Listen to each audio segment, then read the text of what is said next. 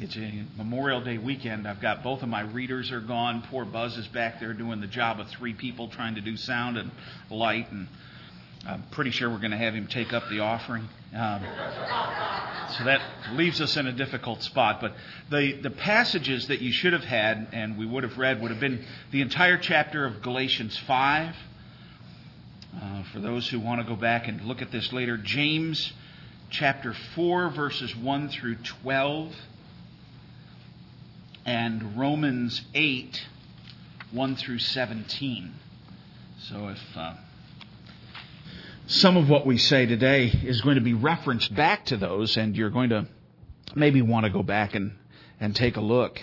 As we're working through these one another's of Scripture, we started off looking at the concept of encouraging one another, and then serving one another, and then living in harmony with one another. And last week, we opened up this concept of walking in freedom with one another.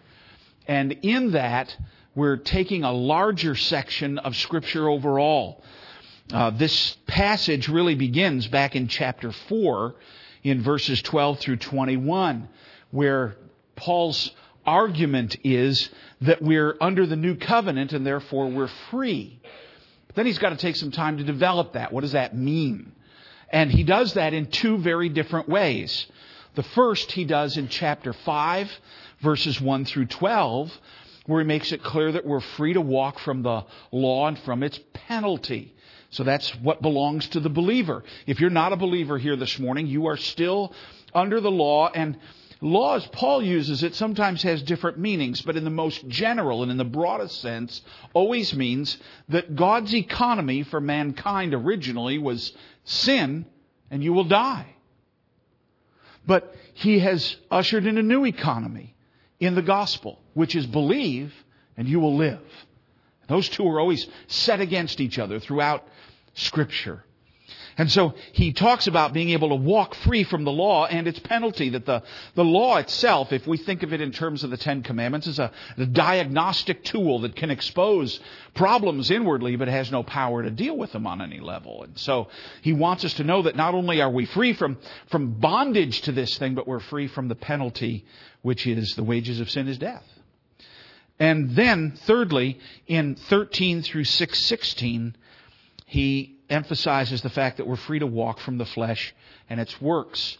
So, therefore, he's giving us 2 great liberties to wrestle with in this passage. And we're going to run through the first one again, just for those of you that weren't here, and to get a running start at the balance of the passage. And then we'll finish out, we'll round out this last part in much detail. And walking in our first liberty, the first thing we find out is that Christ has made us free to walk, has made us to walk in freedom. Therefore, don't be slaves. 5:1. For freedom, Christ has set us free. He really does want us to be free. And stand firm, therefore, and do not submit again to the yoke of slavery, which in the Galatian church was a big issue because there were Jewish believers coming in and telling people they had to keep part of the Mosaic law in order to be saved.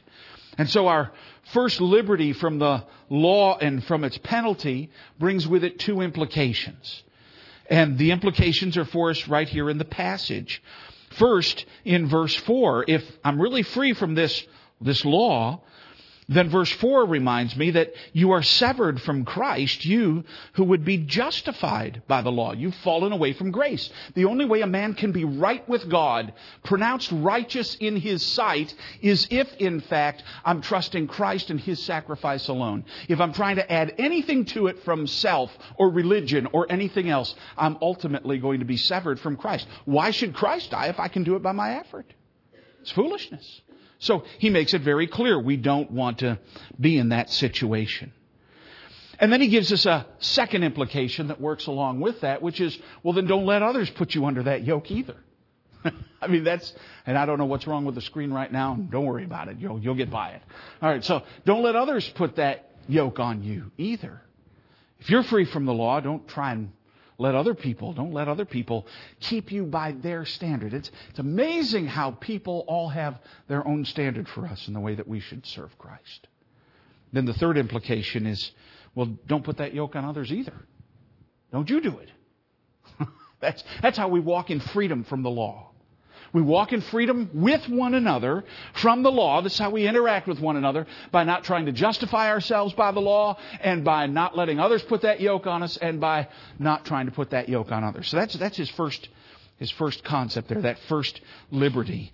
The second liberty is, let me jump back here. The second liberty is from the power of sin and the flesh. That's 5:13 gives us that first portion, but he's going to work through it all the way. Look at verse 13. For you were called to freedom, brothers. Only do not use your freedom as an opportunity for the flesh, but through love serve one another. Yes, you're free from the law and its penalty, but don't let that somehow be twisted into license. Instead, walk in this liberty in the way you should. And there's two implications from that. If we've got this power over sin in the flesh that he's giving here, walking freely, but don't use your freedom as an opportunity for the flesh. Well, I must be free from that too. But instead, serve one another. That's what we're supposed to be doing. For you were called to freedom. Remember? Back verse 13. You were called to freedom. The first, let me come back to that. Are we there? Why don't you just shut that off, since that's a little distracting? We'll just work through the notes. Thanks. I don't know what went wrong with that after 4 hours. I'm not made for PowerPoint. I'm a technophobe. So we walk free from the first liberty of the law, and in the first implication is found in verses 13 and 14 of walking free from sin and flesh. Look at 13 and 14 again. For you were called to freedom, brothers. Only do not use your freedom as an opportunity for the flesh, but through love serve one another. For the whole law is fulfilled in this one word: you shall love your neighbor as yourself. First implication: we're not saved in order to remain in sin, but we're saved so that we don't have to sin. That's the freedom he wants us to begin to live in, is that we don't have to live the way we did before. And in a word, if I look at verse 14 the right way, I'm saved or freed to love. That's what he wants to restore us to. Free us to love one another. So don't use that freedom from the law and its penalty as license. And the second implication's in verse 15. But if you bite and devour one another, watch out that you're not consumed by one another.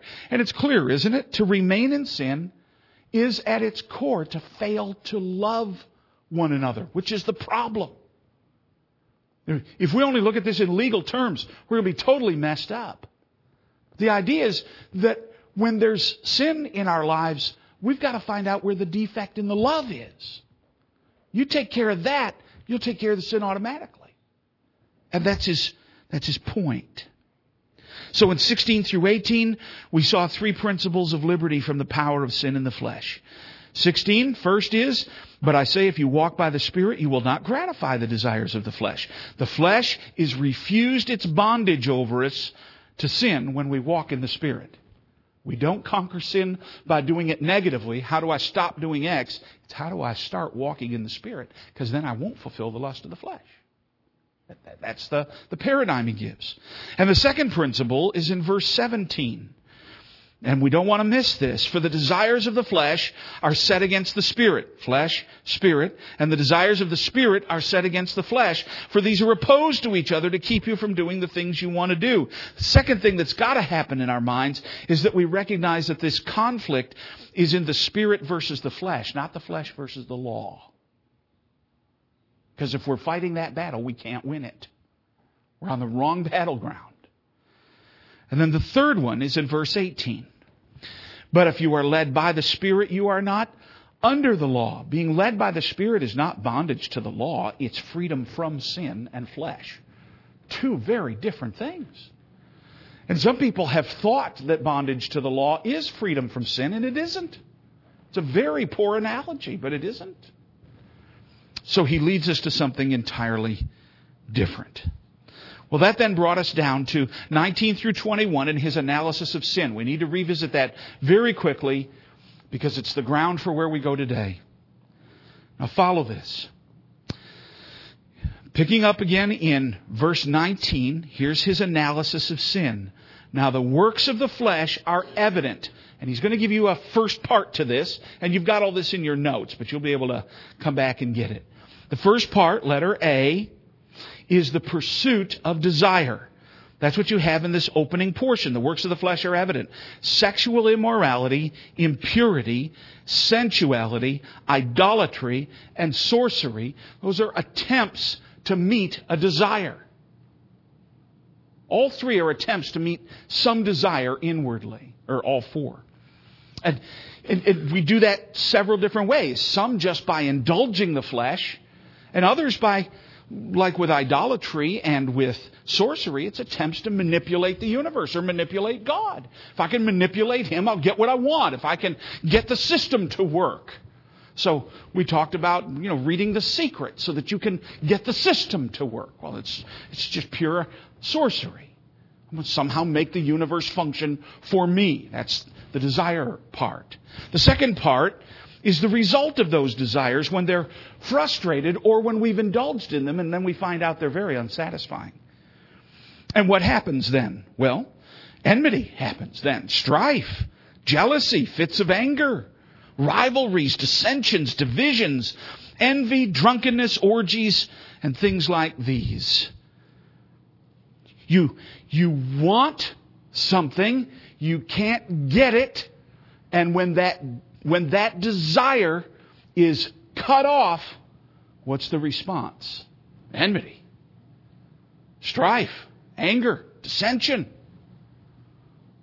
And some, when they can't deal with that either, drunkenness, partying. I'm going to respond to my desire being frustrated or getting what I thought I wanted and then finding out how empty it is and how I've got to go back to it over and over, and it grips me. That's how sin works. That's how you and I work. That's how we function. So this becomes a great diagnostic tool. You know when you're walking in the flesh, when you look at these things, you say, you know what? Here I'm walking in enmity and strife and jealousy, fits of anger, rivalries, dissensions, divisions. What is it? Well, I've been pursuing some desire, and I've achieved that desire, and it's empty. I got the job. It means nothing. I got the wife, and it's nothing. Never forget sitting in my study a few years ago with a young man who was in a very bad situation. And he said, if God would just give me an attractive, godly wife, everything would be fine. I said, hold the horses. No, it wouldn't. Won't do it. Joy's coming from the wrong place, buddy. Can't happen. God did give him a godly, attractive wife, and he left her because she could not satisfy him. It's impossible. It's not what we're designed for. And of course, he tells us what the end of this course is. If I'm pursuing desire, and ultimately, everyone is pursuing the same thing. Joy and peace. That's what we want. I mean, let's face it, the only reason you're angry about anything is because somebody is robbing you of your joy. If they would do this, think this, be different, if the situation was different, if something was different, I'd be happy. So that's what you want. There's nothing wrong with wanting to be happy. We'll come back to that in a minute. But you see, you were designed to have that joy and peace, but you were not designed to have it in the abstract. You were not designed to have it without Him being your joy and peace. And anything less will leave you frustrated and upset and angry. Jonathan Edwards, in his wonderful essay on the will, talks about the fact that every decision you and I make, every decision we make, always comes down to this. I choose what I think will give me the most joy when this is all done. That doesn't mean I like all the choices. Many of us are going to go to the polls when we vote for a candidate, and we'll probably be voting for the lesser of evils. You may not be happy with your choices, but you're going to choose the one you think is going to bring you the most joy, the most peace. That's where every human being is designed that way. We came that way from the hand of God. And that's where you and I are upset. That's where we're angry. That's where we're resentful. That's where we're full of morose feelings and thoughts, is because somebody or something is hindering our joy or our peace. And the end of this course, he says, is very simple. It's the end of verse 21. Those who do such things will not inherit the kingdom of God. Don't be fooled. That course is damnation. Period. There's no other way to put it. It's just the way it is. And then he gives in contrast to this analysis of sin, that we can see how it functions. I have a desire that I want. Ultimately, I'm hoping that whatever it is I choose is going to make me happy, bring me peace. I'm going to pursue that. And once I get what I think was going to bring me that and it doesn't, I'm angry and upset. Or if somebody prevents me from getting what I think is going to produce that, I'm going to be angry and upset. Those are the only two options. And he says, you continue to walk that course. The end of that course is damnation. Now, that's the way you and I have all walked, especially before we came to Christ. We pursued our joys. What did I think was going to make me happy? Marrying so-and-so, getting thus and thus a job, getting a certain house, getting a certain car, getting a certain career, being recognized for certain things, having certain experiences. And now they're empty, and now they're gone, and now you're still not joyful. You're still not at peace. No wonder you're ticked off. That's the problem. Why do we have a world that rages right now? He's just given it to you. He's just opened up our chests and said, this is how you function. Watch. Now, look at what he does in opposition to that. And this is where we left off last week in verses 22 through 23, which is the anatomy of love. But in contrast to the works of the flesh, which are obvious to everybody, is the fruit of the Spirit, which is love. Now, I mentioned last week that word fruit is in the singular, not the plural. This is not the fruits of the Spirit. This is that singular fruit of the Spirit, which is called love and has components to it. And if any of the components is missing, it isn't genuine love. It falls short of the authenticity of His love. And then I need you to see just very quickly, and I'm going to come back to this and mention it to you again, but please do not miss it, the two words that you are unconsciously inserting into the text that will change everything. What are those two words? The fruit of the Spirit, here's the two words you're inserting. Through me is love, joy, peace, long-suffering. That is not what the text says. It's not about you in this verse. It's about the Spirit. This is what the Spirit naturally produces. This is His fruit. So, don't grit your teeth and try and say, oh man, how am I going to become joyful and peaceful and patient and kind and good? That's not what this verse is about. This verse is about, this is the Spirit of God. This is what He is like naturally. This is His nature.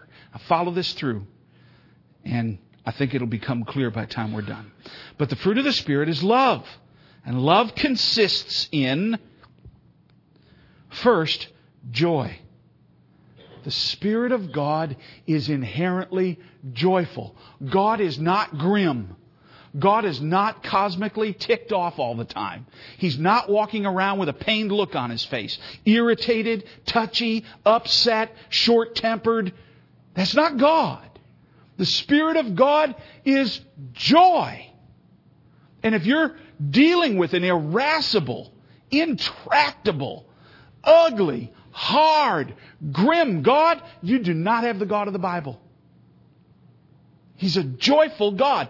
Even in His greatest grief over sin and the fallenness of man, He remains ineffably and eternally and immeasurably joyful. And where the Spirit of God is, there is joy. How do I know when the Spirit of God is absent? I got a bunch of miserable people. I'm miserable. I'm miserable. I'm touchy and upset and irritable and grouchy and short-tempered when I'm walking in the flesh and not in the Spirit. That's the work of the flesh. I've got some joy that isn't being met. I've got some peace that isn't being met, and I'm ticked off about it. And what's great about being in the pulpit is I get to make you all miserable in the process. I get to pass that on. Sin. The Spirit of God is joyful. He's joyful. And somehow we've made God something other than He is. I was just reading through this morning, my early reading took me through from Psalm 113 through Psalm, that's why we read that in prayer this morning, through Psalm 131. And I was caught by how the psalmist kept calling us back to saying in His presence is joy. Joy. God's a happy guy. And we've made Him a miserable guy. He isn't. He's joyful. The Spirit of God is inherently joyful. The Spirit of God is inherently peaceful. He's not constantly irritated and upset and agitated and thrashing back and forth and worried and anxious and grinding. It's not the Spirit of God. He's inherently peaceful. And as we talked last week, the Spirit of God is inherently patient. See, this is His fruit. This is what comes out of Him naturally. You want to know what the Spirit of God is like? Well, He's joyful and He's patient. He's peaceful. Christ said, "My peace give I unto you." Not such as the world gives, but my peace. There's a divine peacefulness, placidness, serenity that belongs to the children of God. And the Spirit is kind. Fruit of the Spirit, what He naturally produces is kindness. The missing reality in Christianity today. I went out to lunch with Jerry Bridges after the conference, after Sunday morning here, and we were taking him back to the airport, and we took him for a bite of lunch, and we chatted briefly with the waitress. And the waitress said, she goes, "Sunday's church day. Get a lot of bad customers on church day. The lowest tippers, the hardest to please, the pickiest. The Spirit of Christ is kindness. You kind? Kind to your kids. Kind to your spouse. Kind to your neighbor. Kind to the waitress. When we walk in the flesh, see, if our joy was wrapped up in what the waitress could do, then we'll be upset if she can't do it well. She's blocked our joy. You're going to live your whole life governed by waitresses? That's a dumb way to live. And it's exactly how we do live. Kindness. Amazing. The Spirit of God is kind. My father-in-law is just a fun person. And what he decided to do when when the kids were young, was tell them they could have all kinds of exotic pets. And he bought them a monkey, Wally. There's lots of Wally stories in my father-in-law's house. Wally liked to tease the neighborhood kids by stealing their ice cream and stuff.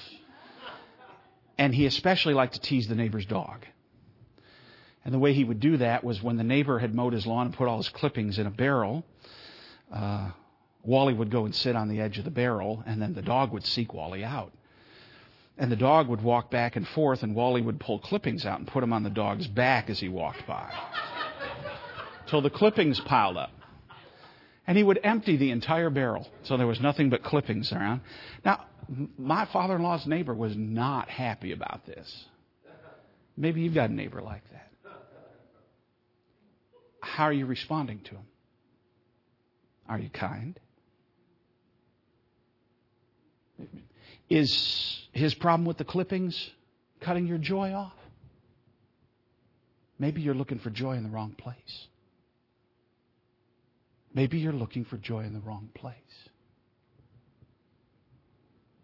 Maybe that's why you can't be kind. And the Spirit of the Lord is inherently good, upright. People have said to me, the Lord told me He wants me to be happy, and so I need to leave my wife and be with this other woman. That's a lie. It's a lie. The Spirit of God is upright, good. He does not lead you into sin. Never. It's an absolute lie. He's good. And He's inherently faithful. He never leaves us. He never forsakes us. He never leaves any promise unfulfilled. He is loyal to His people. How we've taught, and I heard someone just the other day say this. I was shocked after so many years and times of saying things like this from the pulpit, that this is, but a person saying to their little child, if you don't do this, God won't be happy with you. What are you doing? Making a wonderful little legalist out of that kid. It's just wrong.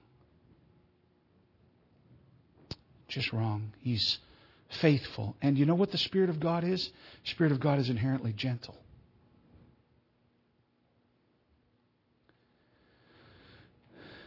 And the Spirit of God is inherently self-controlled. Oh, the Spirit came on me. I couldn't control myself. Wrong. He's inherently self-controlled. He does not lead us into lack of control, but into control. Now, that is what is naturally His. It's not what's naturally yours and mine. It's what's naturally His. And that's going to be key to this. So, this is the Spirit of God. The works of the flesh are evident, but this is the fruit of the Spirit that He gives, that He is. And if we were to compare it, if we were to go back and do a comparison, a side by side, I've done it for you in your notes there a little bit. If you look at the A, B, and C under the anatomy of love, the bottom three, the pursuit of desire, and then the result of these desires, and then the end of this course, that's in direct contrast to what he did with the anatomy of sin. We still desire peace and joy. There's no two ways about it. But when we find it in Him, the result of that, there's the pursuit of the desire again. The result of being filled and satisfied is patience and kindness and uprightness and faithfulness and gentleness, self-control. When we're lacking those and then seeking them by some other means than Him, no wonder we're miserable. And the end of that course, now look at chapter 6 and verse 8. It's just right over one page. You see, he who sows to his own flesh will from the flesh reap corruption, but the one who sows to the Spirit will from the Spirit reap what? Eternal life. The opposite of death. It's eternal life. So, how do we get there? How does this then happen? How's this done? How do we put legs on all this? If in fact this true growth and sanctification in putting off the works of the flesh is not as much done in the negative as it is in the positive. If I walk in the Spirit, I won't fulfill the lust of the flesh. How do I begin to do that in practical terms? What does that look like? And I want to go back, and all I'm going to do is reapply the verses we've already looked at. I just want you to see them in a slightly different light, but just look at the passage, and I think it'll become clear to you. But I want to do that first by giving you some idea of what verse 24 means. And that will make all this come clear. Those who belong to Christ Jesus have crucified the flesh with its passions and desires. Oh, there it is. I've got to become desireless. Wrong. How do I crucify the flesh with its passions and desires?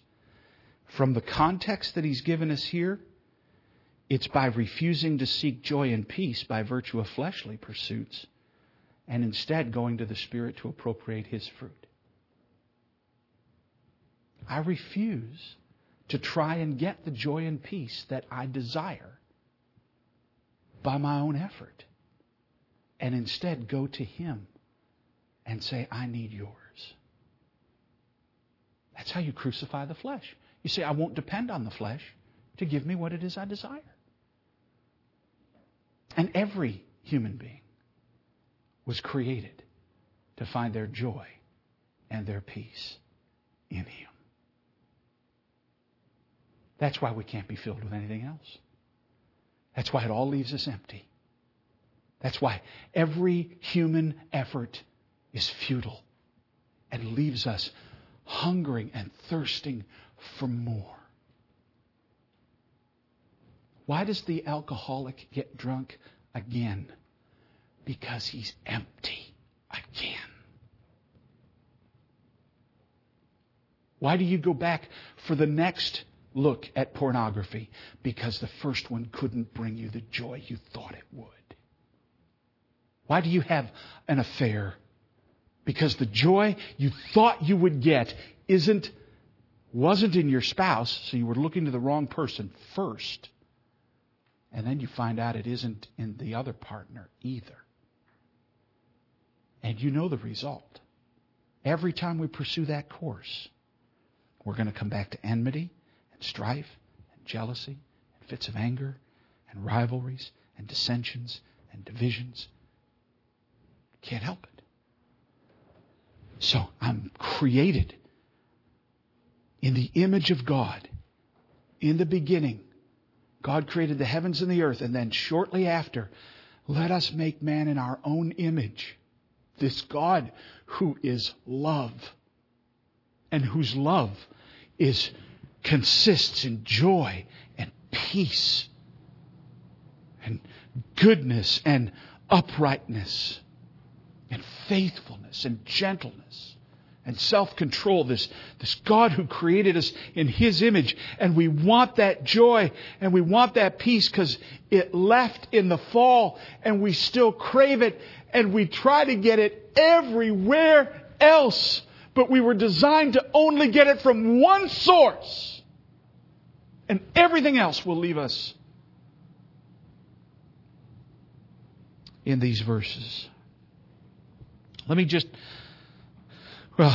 So here's the first one. Letter A.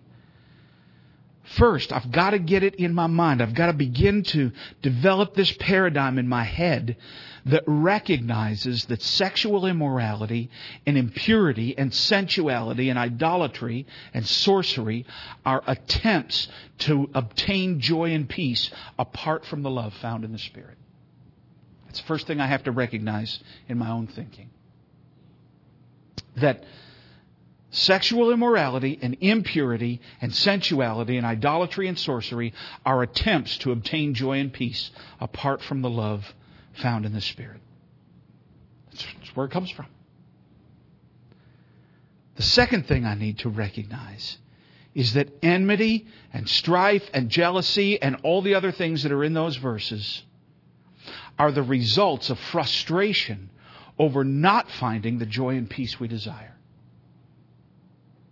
That's where they come from. You're wrestling with it now.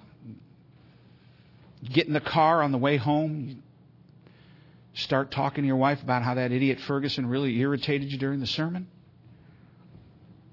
You're looking for your joy in the wrong place.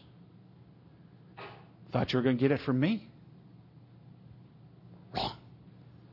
So, get angry at your wife. Ticked off at your kids. Kick the dog. Right? Let me go back and just expand that just a tiny bit. James 4, 1 and 2. You don't have to turn there for time's sake. What causes quarrels and fights among you? Let's ask the question. Is it not this? That your passions are at war within you?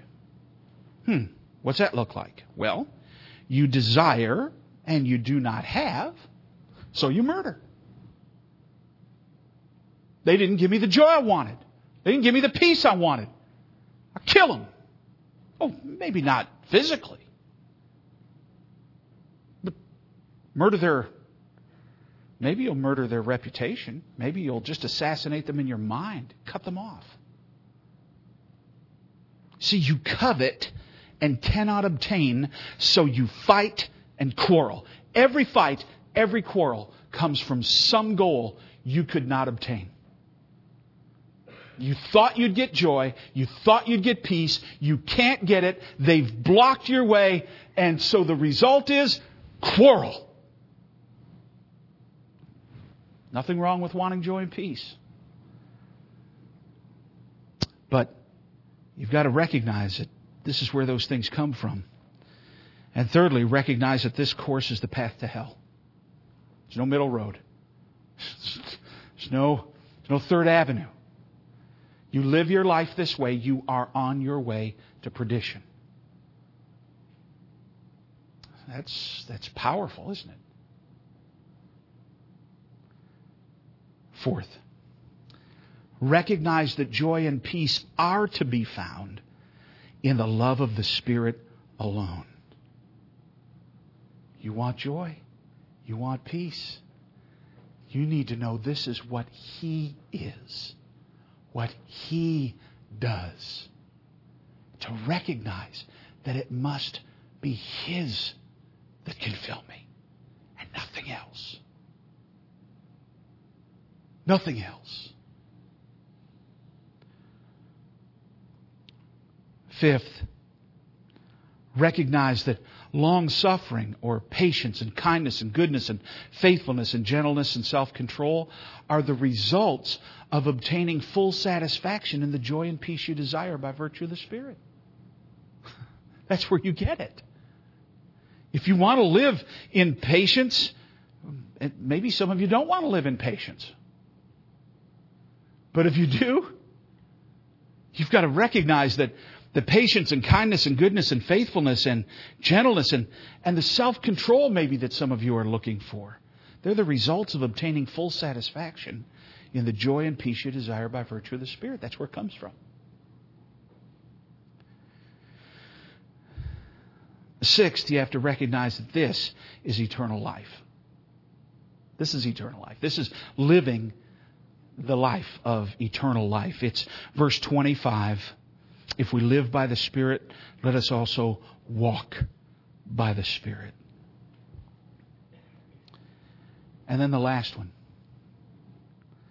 We need to recognize that every time you find yourself drawn to or participating in the works of the flesh, that is a signal that you need to run to the Spirit to plead for His fruit to be satisfied and to have that lived out within you. So you're going along today, like I said, on the way home, and you're ticked off at me, or maybe you're ticked off at the guy that cut you off in traffic, or the person you're thinking about going back to work and seeing on Tuesday, or your neighbor with the monkey. And that's already starting to produce in you enmity and strife and fits of anger and rivalries and dissensions. And maybe I need a drink to calm all that down. You need to recognize that when you are drawn to sexual immorality or impurity or sensuality or tempted to try and manipulate God and the universe by idolatry or sorcery, that when you're drawn to that, it's a signal that you need to run to the Spirit and plead for His fruit. Go to Him. Ask for His fruit. Because the text says, against such there is no law. You can have as much as you want, as often as you want. No barriers. Come and fill yourself up. Now I would add to that, and had planned to take you over in the process to Ephesians 5:18, where this is reiterated in slightly different words. But here, what I would include at the bottom is that this is the responsibility, the joyous, wonderful, privileged responsibility of every believer. Don't get drunk with wine wherein is debauchery, but be filled with the Spirit. Be being filled with the Spirit. Keep going back to Him and asking Him to fill you over and over and over. I know I don't have peace, but I know you have peace. Can I have yours? I know I don't have joy, but I'm supposed to have my joy in you. Can I have your joy? I know that I don't have faithfulness right now, but can I have yours because you are inherently faithful? I know I don't have self-control. Can I have yours? I need to be filled up with yours. I know you are always self-controlled. You may have to do it 1,000 times a day, but do it. Just go back to Him over and over and over and say, I need your fruit. This is what you produce. I don't produce it. You produce it. Can I have yours? I need to have yours. Now, I went back and realized that with all of that I gave you there, it needed to be distilled just a little bit more. Bear with me 1 minute. Let me just remind everybody here, joy and peace are to be had. I've heard it, and I know I've heard it in so many weird ways over the years. Often somebody will say, well, doesn't God want me to be happy? Well, of course He does. But as I said earlier, not happy in the abstract. People who are happy in the abstract are called dogs. They're just happy. They just wag their tails. They don't have to have a reason to be happy. They're just happy. That's what they are. That isn't what God wants for you. Doesn't want you to, oh boy, cattle ration and water. I'm happy. All right, that's not what God wants for you. It's not what this is about. God does want you to be happy. But He wants you to be happy the way He made you to be happy. How He designed you for joy and peace. And He designed you so that you could never be satisfied unless you were satisfied in Him. He created you that way. And if this very moment you're saying, I'm lacking all those things, listen to me. It's Him you need, not the change in your circumstance or the person. It's Him. That's who you're hungering for, Christian. You, if you're not a Christian here today, the reason why you're still caught in that endless cycle of sexual immorality and all those other things, and why deep down you know you're angry and resentful and hurt all the time, and it's because you are longing for peace and joy that can only be had in God because you were designed that way. That's it. And if you continue to try and pursue those things apart from Him, that will lead you, you will end in hell. There is no other alternative. Joy and peace are to be had, but they're to be had only in Him. And the works of the flesh are the symptoms that we're not finding the joy and peace we are designed to have in Him. You've got to look at that whole section and say, if this is what's going on in my life, it's because somewhere I am failing to receive His peace and joy. I'm failing to understand how He loves me and to revel in that love so that that can then love others. You've got to be taking that in. And if you think God loves you at arm's length, at a distance, punitively, on living in perpetual probation, one day you're in, the next day you're out, oh, God must be angry with me, I had a flat tire. You live in that mentality, you will constantly be drawn back to the works of the flesh because you can't be at peace in Him. You can't. Third, joy and peace are something He is, not something He does. You can't look at Him to do something for you in the abstract. He must be your joy. Finding Him must be what pleases you most. That's where this is headed, always. It's to say, in my fourth one, we must not be willing to settle for anything less than perfect joy and peace in Him. We've got to be unwilling to settle for less. So, I'm struggling with some of the things in the list of 19 through 22 today, and I understand that the problem is not the external realities of people and circumstances, but that I'm seeking joy and peace, and that is only found in the love of God. And therefore, I will not content myself with anything less than finding the fullness of that joy and peace in Him. You've got to make a commitment to that end. And to say, oh, my heart is still irritated, still agitated. Then you haven't gotten enough yet. Go back. I'm still anxious. Then go back. I'm still drawn to these things. Then go back. I'm still angry. Then go back. And go back, and go back, and go back, and go back until you're full. And refuse to be satisfied with anything less than Him.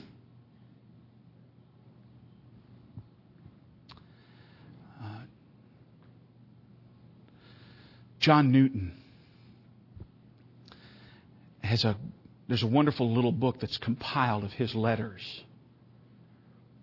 And in his letters, he had a young pastoral candidate write to him and say, Mr. Newton, how much of the Bible should I read every day? How much should a Christian read the Bible every day? And Newton wrote him back the most judicious statement I've ever heard. He said, you're assuming that there is a quota. He said, it has been my habit all my years to not leave until I'm happy. I read the Word daily until I'm happy. And then I know it's time. I don't leave till I'm full. I don't leave till I'm full. That's why you have words like Amazing Grace, how sweet the sound. That's why. And when we've been there 10,000 years, bright shining as the sun, we'll have no less days to sing His praise than when we first begun. Because He knew that every day He had to be filled with joy and peace in God Himself, or He would be a victim of His own desires. It's where we are. This isn't about laws. This isn't about rules. This isn't about regulations. This is about saying the dynamic of the universe is such that I was created in the image of God and cannot be happy until I am filled with His image, which is Christ, which is brought by the Spirit. I am not to be trying to produce the Spirit, but partaking of the fruit of the Spirit. And when that becomes my course, I crucify the flesh because I've stopped looking to the flesh and to earthly things to give me the joy and peace I'm craving. And understand that it's only found in Him. And to say, I won't stop until I get it. And if I need it again 10 minutes from now, then I'll go right back there and get more. Because against such there's no law. You can have as much as you want. Over and over and over and over and over. Don't live with your grimness. Don't live with your irascibility. Don't live with your irritability. Don't live with lack of gentleness and lack of peace and lack of joy and lack of all. Don't live with those. Don't put up with that. Go to the throne over and over and over until you find that joy and peace in Him. It's the love of God. It's the fruit of the Spirit. And you can have as much as you want if you'll just not go to the other things and go to Him only. And He reserves that right to be the sole source of your joy. Sole source of your joy. Don't stop until you get it. Father, your Word does kind of open us up and expose us.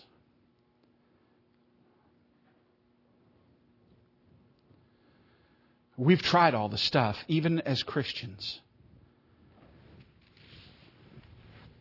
We thought, okay, we come to Christ and we're born again, and now life will be good.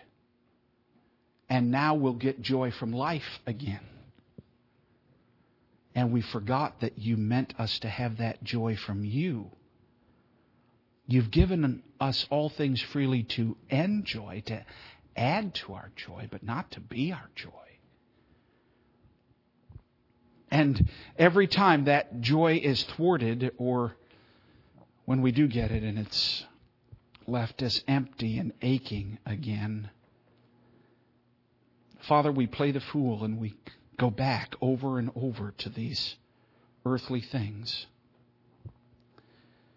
If I can just get the job straightened out, if I can just get my health back, if I can just get my kids over this hump, if I can just get the car, the recognition, the whatever. And it's so empty. And we're settling for so little when you want a joy that abides and a peace that cannot be shaken, that produces in us the effects of your love. Make us know how loved we are by you. If there's any here, Father, who recognize in themselves that they are walking that course, they see the bondage of the sexual immorality and the sensuality, and they know that this is just producing in them those other things. May they see today that all those things are empty and can never, ever satisfy them. That they are meant, created in your image, to find their joy, their peace in God who is love. May today be that day when they see all the horror of this sinfulness and the hell it leads to, and recognize that the cross of Christ is the very working out of that love in the salvation of lost men as our substitute at Calvary. Father, be with your people. Lead us in this new way to walk in the Spirit, to walk in freedom with one another. Because what a church it will be when we begin to walk in this kind of freedom, when we interact with one another in joy and peace and patience and goodness, kindness, gentleness, faithfulness, self-control. Wow. We want that. And we know it's only to be had in you. And now we will set about seeking to be filled with your Spirit every moment of every day, that Christ might be all in all. In His name, amen.